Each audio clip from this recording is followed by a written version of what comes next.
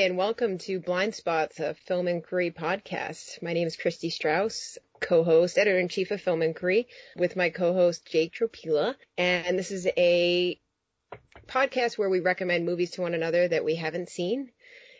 Our tastes are generally pretty similar, so it's fun to discover new movies that we haven't seen and share them with one another and then have a great little fun discussion. So, so welcome, Jake. Hope you're doing well today. Yeah, good morning, Christy. I'm doing fine, thanks. How are you? Great. It's not morning, but it's great. I'm good. They don't know that. It could be Wednesday morning when they listen to this. Absolutely true. Yeah. So we'll say it's Wednesday morning, even though, yep, it's Wednesday morning. That's what it is right now. But so yeah, this is a fun episode. I think we both shared films that we were pretty passionate about and that we both ended up really, really loving. And they kind of have like some connective tissues in a way that we don't always plan for, which is kind of fun. So the two films Jake recommended, Paris, Texas, the Wim Wenders film, and I recommended The Bridges of Madison County, Clint Eastwood. And, you know, another thing I think that these had in like combination is that they were both movies that are obviously well received and kind of well known, but obviously, I mean, in critics, like, you know, film buffs world. And they were both movies that we had always wanted to watch but didn't, because I've wanted to see Paris, Texas forever, and somehow it just kind of fell by the wayside. And I think the same goes for you, Jake, with Bridges. Yeah, I'm a big Clint fan. I love his Western work. I liked a lot of the recent films he's done. Richard Jewell I saw last year is great. But this one right in basically the middle of his filmography, I just have not seen. It's eluded me. So I was so happy to fill that gap. And this is a doozy of an episode, listeners. It is. So if you're just tuning in, you've struck gold. I'm gonna go ahead and say. Yes. It's a good one. Yeah, it really is. And I'm going to let you like set up that film first because I'll go chronological since that was first. With Paris, Texas, you mean? Yeah. But before I do that, I just want to say like there's definitely some similar themes and we'll get into that more. But I am just going to be weird and I'm going to quote Bridges of Madison County because if for some reason this quote just seems to like encapsulate both these movies so well. And then it'll be mysterious and then we can talk about it more. But Clint says, the old dreams were good dreams, but they didn't work out, but I'm glad I had them. And I just feel like that's so, if anybody knows these two movies, it just seems perfect. And yeah, I wanted to throw that out there. I don't know if that was exactly verbatim either. That was just from me remembering. So it's probably like wrong, but yeah. I thought that was good. Very nice. Thank you. Yes, I tend to quote movies. It's a thing I do. Silver apples of the moon and golden apples of the sun. Yes. Awesome. Yeah. Nice, another grab. Yeah. So let's hear from Jake about, kind of bringing up Paris, Texas, why you recommended it, and then just dive into what it's about. We can chat. Yeah, so Paris, Texas, 1984, directed by Wim Wenders, as I think he's sometimes known. This is a film I discovered, I want to say like 7 or 8 years ago. I kind of went on a kick of just watching films by several filmmakers who had received a lot of acclaim, and I landed on him after mostly just because of my interest in the ever-growing Criterion Collection. And this film and Wings of Desire are two prominent films in the collection that he directed, and I watched them both relatively close together, and I absolutely loved either one. Have you seen Wings of Desire, just as an aside? I actually have not. Oh, okay. Well, you heard it here first, listeners. It's a potential fuel for another Blind Spots. But yeah, going back to Paris, Texas, this is a very very strange, very beautiful road movie, a very not unconventional romance movie. It's also kind of like 3 movies in one. But we open with just these extended views of what seems to be an aimless drifter wandering through the wood or the desert. He's played by Harry Dean Stanton, the late great Harry Dean Stanton. He's got a tattered suit on and a red baseball cap, and he seems to be walking with no real purpose as to where he's going. He's just sort of an aimless wanderer. And the first chunk of this movie is him being found. He's taken to a doctor's office, and the doctor finds a business card in his wallet. It turns out to be that of his brother, who lives in L.A., and his brother flies over to Texas to pick him up. And for about the first 40 or so minutes, it's these two men trying to work together to help one of them. Harry Dean Stanton doesn't say a word for the first 26 minutes of the movie. We're not quite sure why, what's wrong with him. Then he does start talking and eventually starts opening up. And then he's brought back to LA with his brother.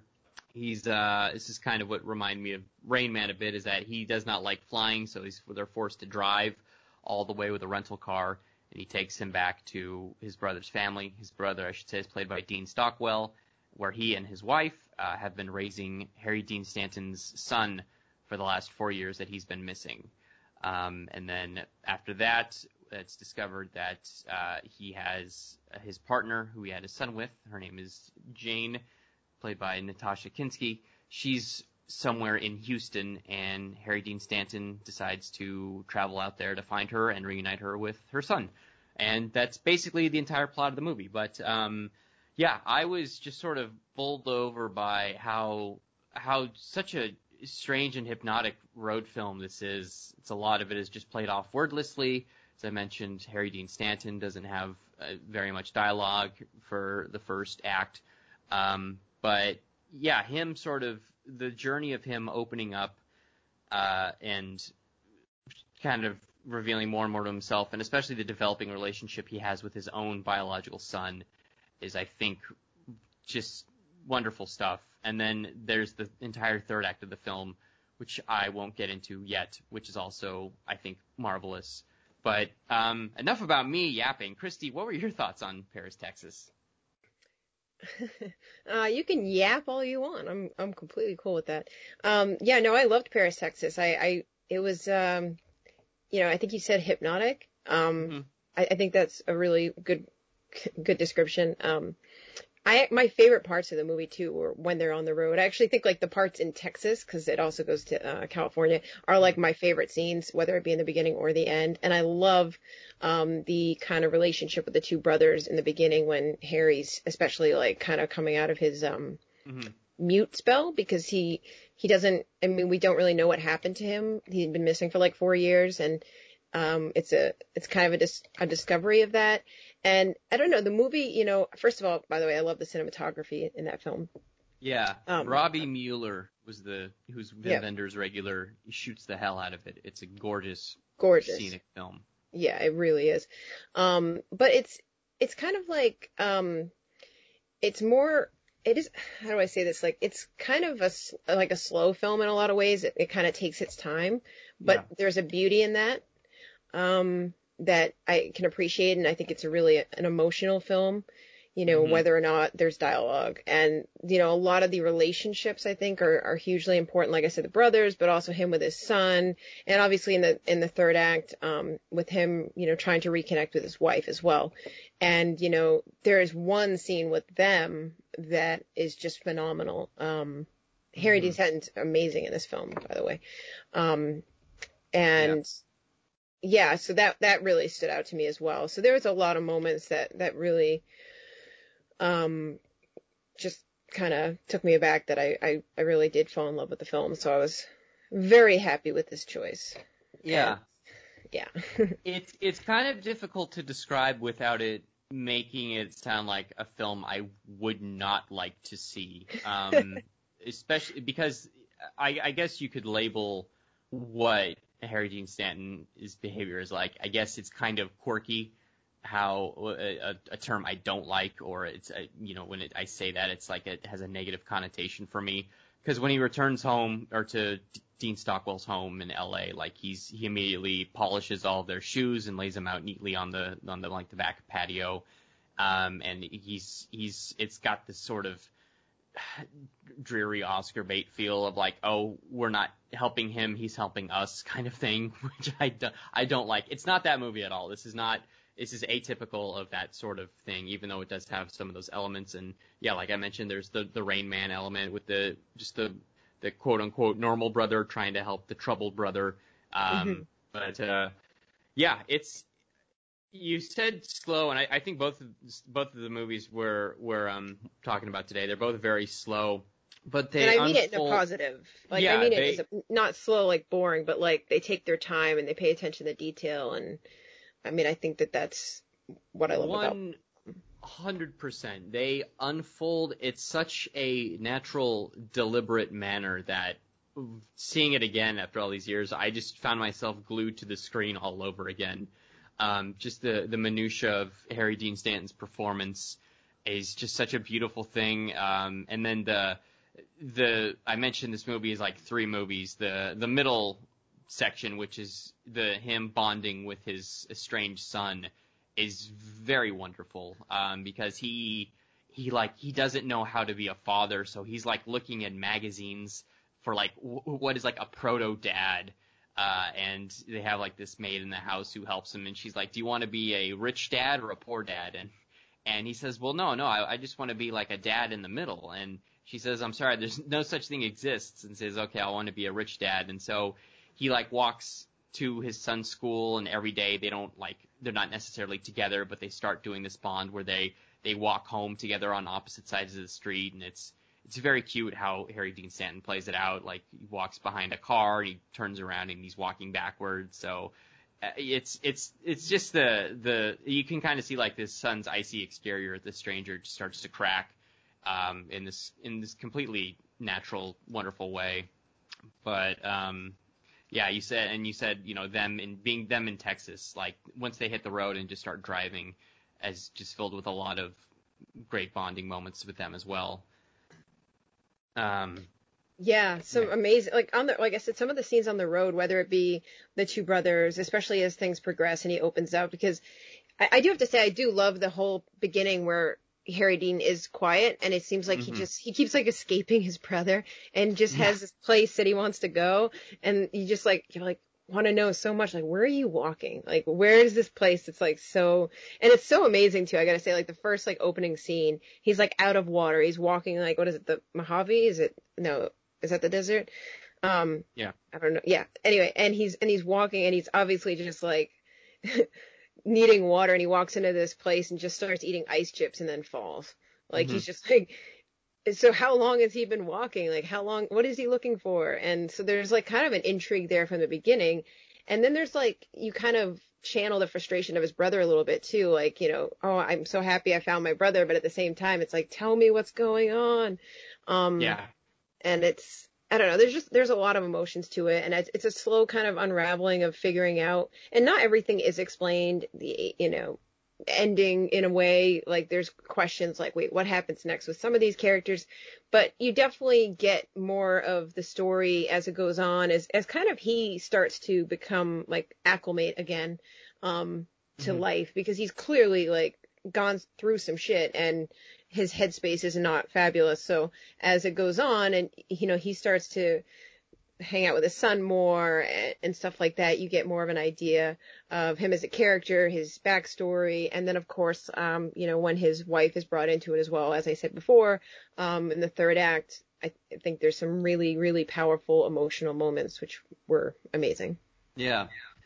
We should. I won't say too much about what exactly happens. Right.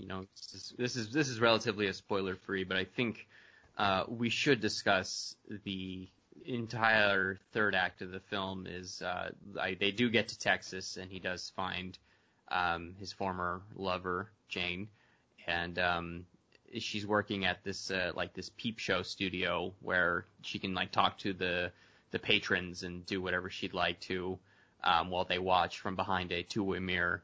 And then this is where the film kind of takes on its third form as it's theatrical. And we should mention that this film is written by Sam Shepard, who's a great actor as well as a stage writer as well. So it's very much like just a two-person show for the remainder of the film as the truth behind what had happened is revealed.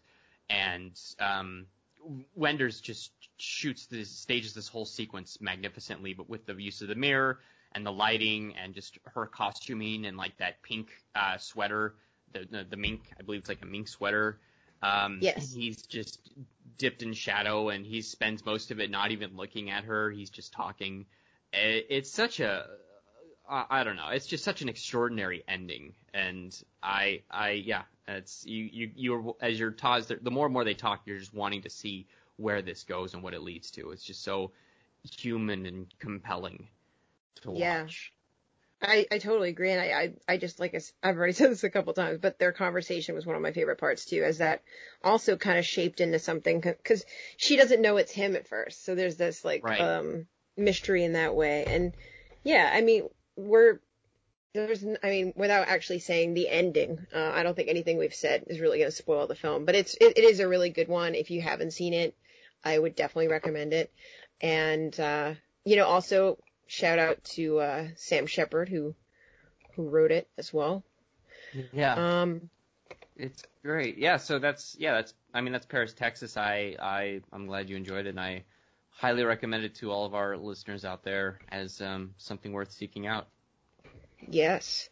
So, you can't see it or hear it maybe, but I'm rubbing my hands together because I'm excited. Bridges of Madison County. Okay. So, obviously I knew that Jake was a fan of Clint Eastwood. And this is one that, for some reason, even though this is, like I said, critically liked and everything, I feel like a lot of people just haven't seen this movie. A lot of people that I know. Mm-hmm. And, maybe it's because it's a romance and the people that would like Clint aren't going to go there or something. I don't know. But it's just, it's a 1995 film. And it's just so good. I'm sorry, it is. But it's directed by Clint Eastwood. He stars in it. Meryl Streep, come on, is also in it. And basically it starts off with these two kids. Their mother has passed away. No, not kids. They're in their like 40s. But her children, are getting the will. And basically they uncover these set of journals and find out that their mother had this secret affair, like 20 years earlier or 30 years earlier. I'm not sure of it's in the 60s that it actually occurs, but yeah. And so of course this is a hard thing to wrap your head around, I'm sure, finding that out about a parent, but they start reading it. And so it kind of goes back and forth, but they go, to them reading it and then obviously showing what happens. And what happens is it's in the 60s. She's a housewife. She's originally from Italy, and she has a husband and two children, and they go for 4 days to a state fair because her daughter has like a steer that's up for, I don't know, an award, how they rate those things. Yeah. Just like, it's the animal show where they bring them in for the prize. Yes. Exactly. Which she does win. Spoiler. But yeah, so while they're gone, Clint Eastwood, who's a photographer for National Geographic, and he's in the area to take pictures of, you guessed it, bridges. He pulls up and he's lost, and she decides to show him the bridge, and then, it's dinner and hanging out, and obviously they fall in love. And obviously, I mean, I don't know, with this movie, I don't know how, like, spoiler free we can really be, but because, I mean, the children are reading this and it's like a shocker, so clearly, like, it opens and our two lead characters are already dead. Right. Eastwood has passed away years ago, and yeah, Meryl Streep has just recently passed. Yeah. So it's these two adult children learning about the truth of this one affair that their mother had just for 4 days of this 1 week over like 20 or 30 years ago. It takes place in 1965. As you said, she's Meryl Streep. She's been in America because she's an Italian immigrant. She met her husband was an American soldier, so she's like an Italian war wife who has basically just always had the desire to see America, and this was like her one-way ticket. And as she lives, but basically she lives just in Iowa, and she hasn't really seen the world outside of it, and her duties in the household are very maternal. So she's, doing all the cleaning, the cooking. She basically just tends to everything while literally while her family goes out and has all the fun. And just this part of her life makes her feel like that she's just completely insignificant and worthless. And then in walks this stranger, Clint Eastwood, Robert Kincaid, the photographer. He's asking for directions, and yeah, they form this bond that turns into just a genuine romantic relationship that brews over just these next couple days that leaves her longing for something much more. And it's also him sort of offering validation for her life, because he's telling her, no, you're not significant. You're an individual person in this interesting place. And but yeah, this is it's interesting. I don't know why I think like for the longest time, the movie has like one of those titles like Legends of the Fall. It just sounds like a romantic never seen it, but I like Legends of the Fall. maybe that's fair. That's totally fair. I've never seen it. I'm not knocking it, but maybe you said that some people may not be familiar with it. I don't know if they just don't want to see a romance, and this just has a title that Knights in Rodanthe. It doesn't. It just doesn't immediately scream excitement. But here I am pleading to the listeners, please stop what you're doing and go watch this movie before we discuss further, because it is remarkable. It is. It walloped me on my just all over while I was watching it, and I warned you. Yeah, you did. The first scene where they meet, he drives up to her house. He's got like a map. He's trying to find the Roseman Bridge, and as she's describing how to take the route to get there, he's got this look on his face, and just how he's sort of listening.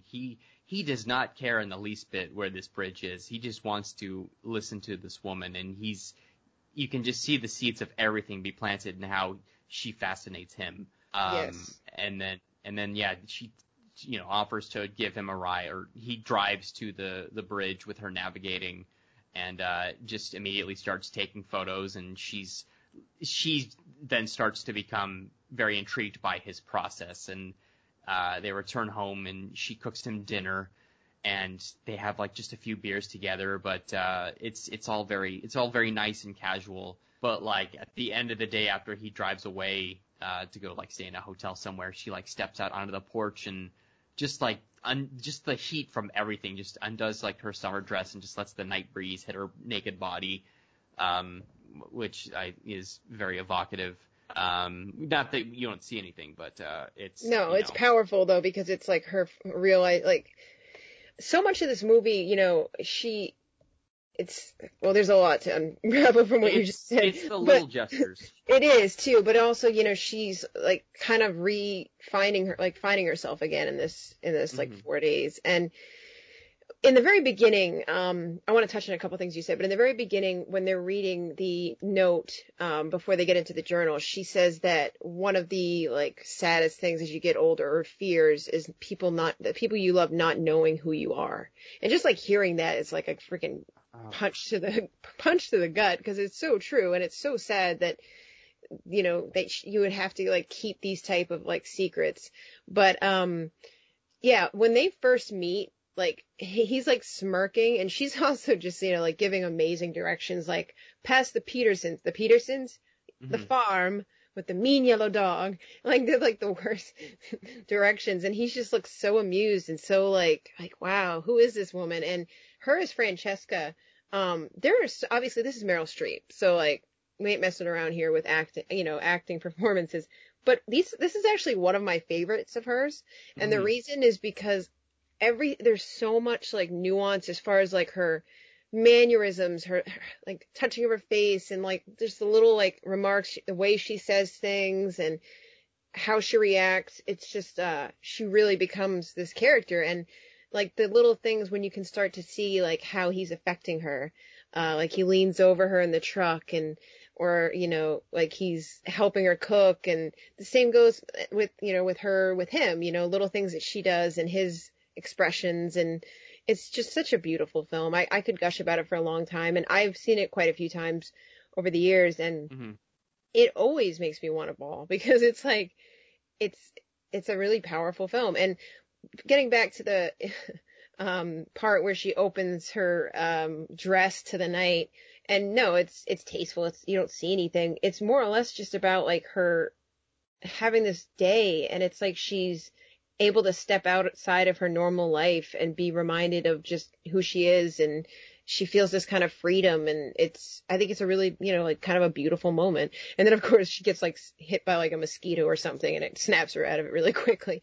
But yeah, so that was just a couple things from what you had said that I wanted to add to, because I also think the chemistry between these two, like a lot of the movie is just them talking, and it's obviously like kind of slower, but every little detail and dialogue is done very, very well. Like, and they do have a terrific chemistry, and it's also refreshing to see romances that are with people like in their 40s and aren't necessarily like the happy ending and aren't Nicholas Sparks.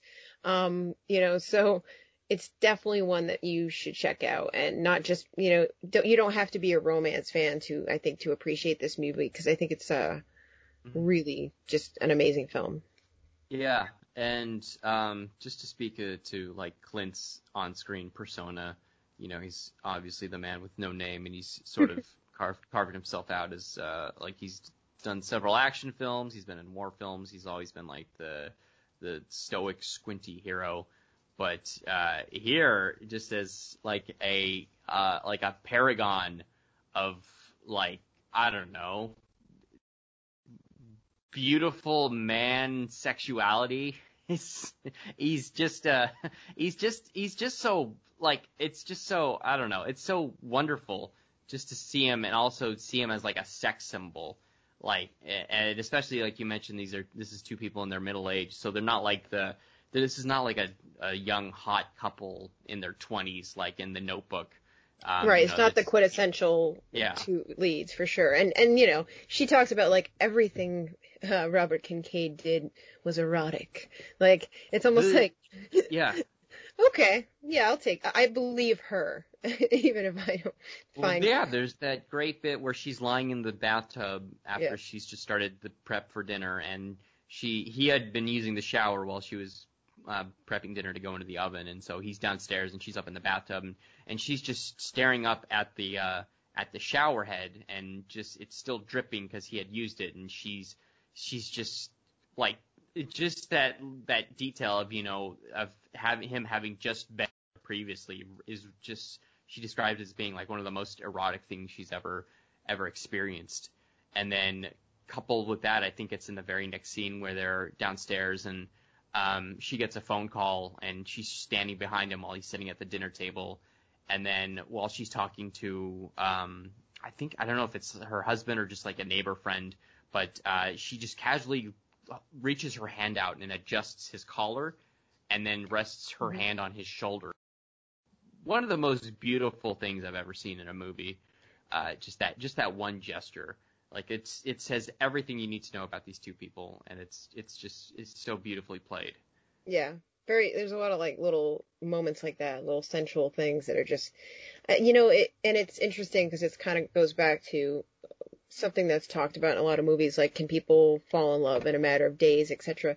And Clint Eastwood's character actually says, like, this kind of certainty, happens like once in a lifetime, I think he says. But and it's not always believable in film, but you do believe that these two people and the bond, and as you watch it grow, like, is legitimate. You could see how this is something that she would carry for the rest of her life. And of course, like I said, it's hard not to like be spoiler, because I mean, right in the beginning, obviously, if the kids didn't know about it, she didn't run away with him. But it's that doesn't make it any less impactful watching it, because it's it can be pretty like heart-wrenching too, and there is so many terrific emotional scenes between them, and some great dialogue when they're talking things through, and it's kind of makes you kind of, I mean, think about things in a lot of ways, your own life, but also just like in general, what you put as like the most important, because that's kind of what it comes back to, is she feels like this is her, life that she's built. She is her choice, or whatever she says.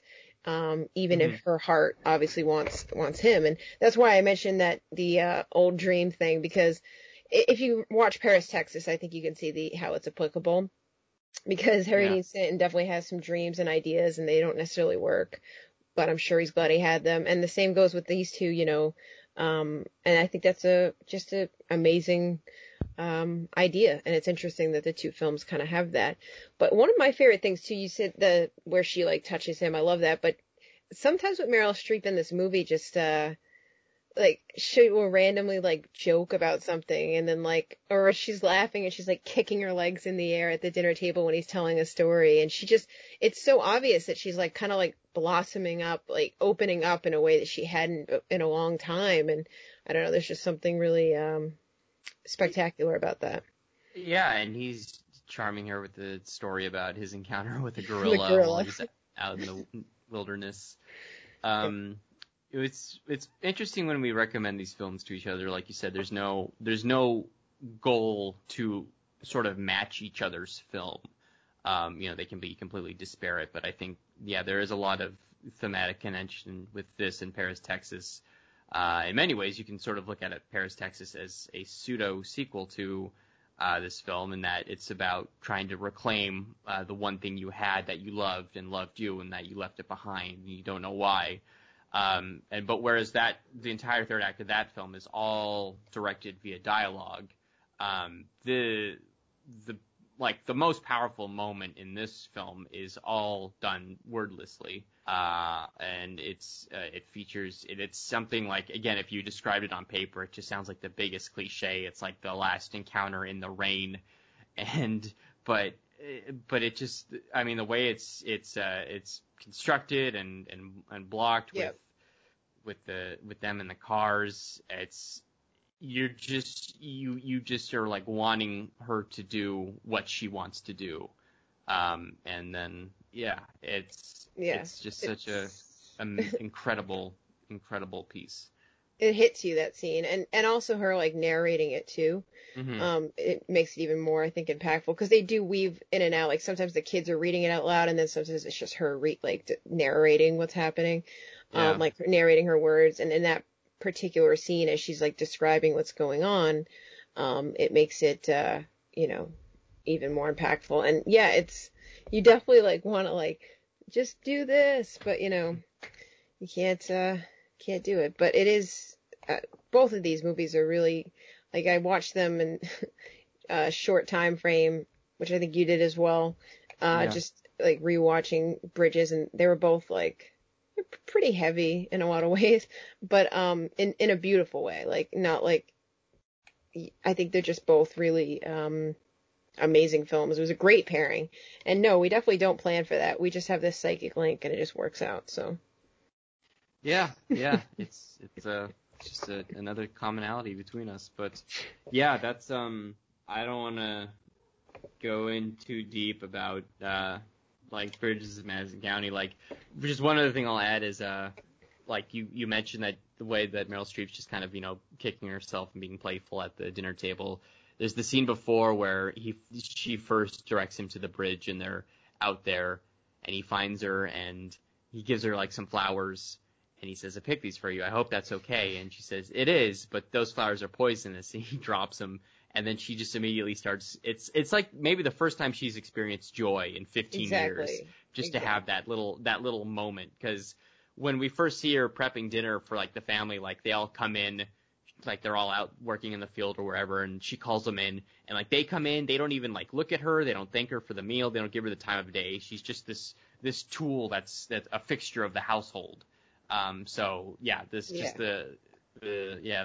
Clint coming in as the spoiler to that is kind of really affirms her as a woman with her own identity. But exactly, yeah, she goes from housewife to woman, like literally. Exactly. And because that opening scene when she's getting the food for everyone, it's really like she's just kind of moving through the motions, like what she has to do and what she's been doing for so long. And then that's what I meant about the joking too. I love that when she does that joke, and then she's like, I don't know why I did that. Like, she's almost even questioning herself, like, where did that come from? Like, I forgot I had that within me.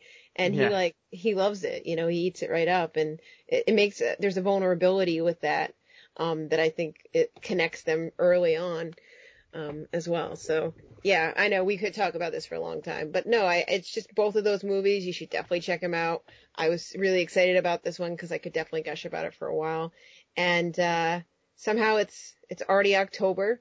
So we are going to do, one more this month, and we're going to try to plan it around something, horror related. So that should be fun for Yes, for for the sure.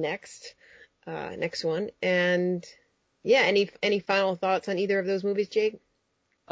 Just that, yeah, they're both beautiful films that I highly recommend. Yeah, absolutely. And yeah, did you want to, we usually do our like social media, right? Yep. Yeah, for sure. Yeah, I mean, subscribe to the podcast if you haven't done so already. We would Yes. greatly appreciate that, and write a 5-star review if you enjoyed the Hell show. yeah. Yeah, if you want to hit me up on Twitter, you can reach me at Jake Tropila, Tropila. I'm also on Letterboxd at that handle. If you want to reach me for any film news or discussion, I would be happy to talk to you. Yeah, talking film is kind of all I do every day, so I'm always up for that. Instagram is at Christy on Film, and Twitter is Strauss, which is STROUSE _ Christy, KRISTY. And yeah, I think that wraps this episode. Really, really happy that we paired these two together because I do think that they're like a fine wine and a I don't know. This is something that goes with a fine wine. A But fish. I guess a fish. We'll go with that. But yeah, thank you all and anyone for listening. And you can find us on I'm pretty sure it's like all over Apple, Spotify, Google.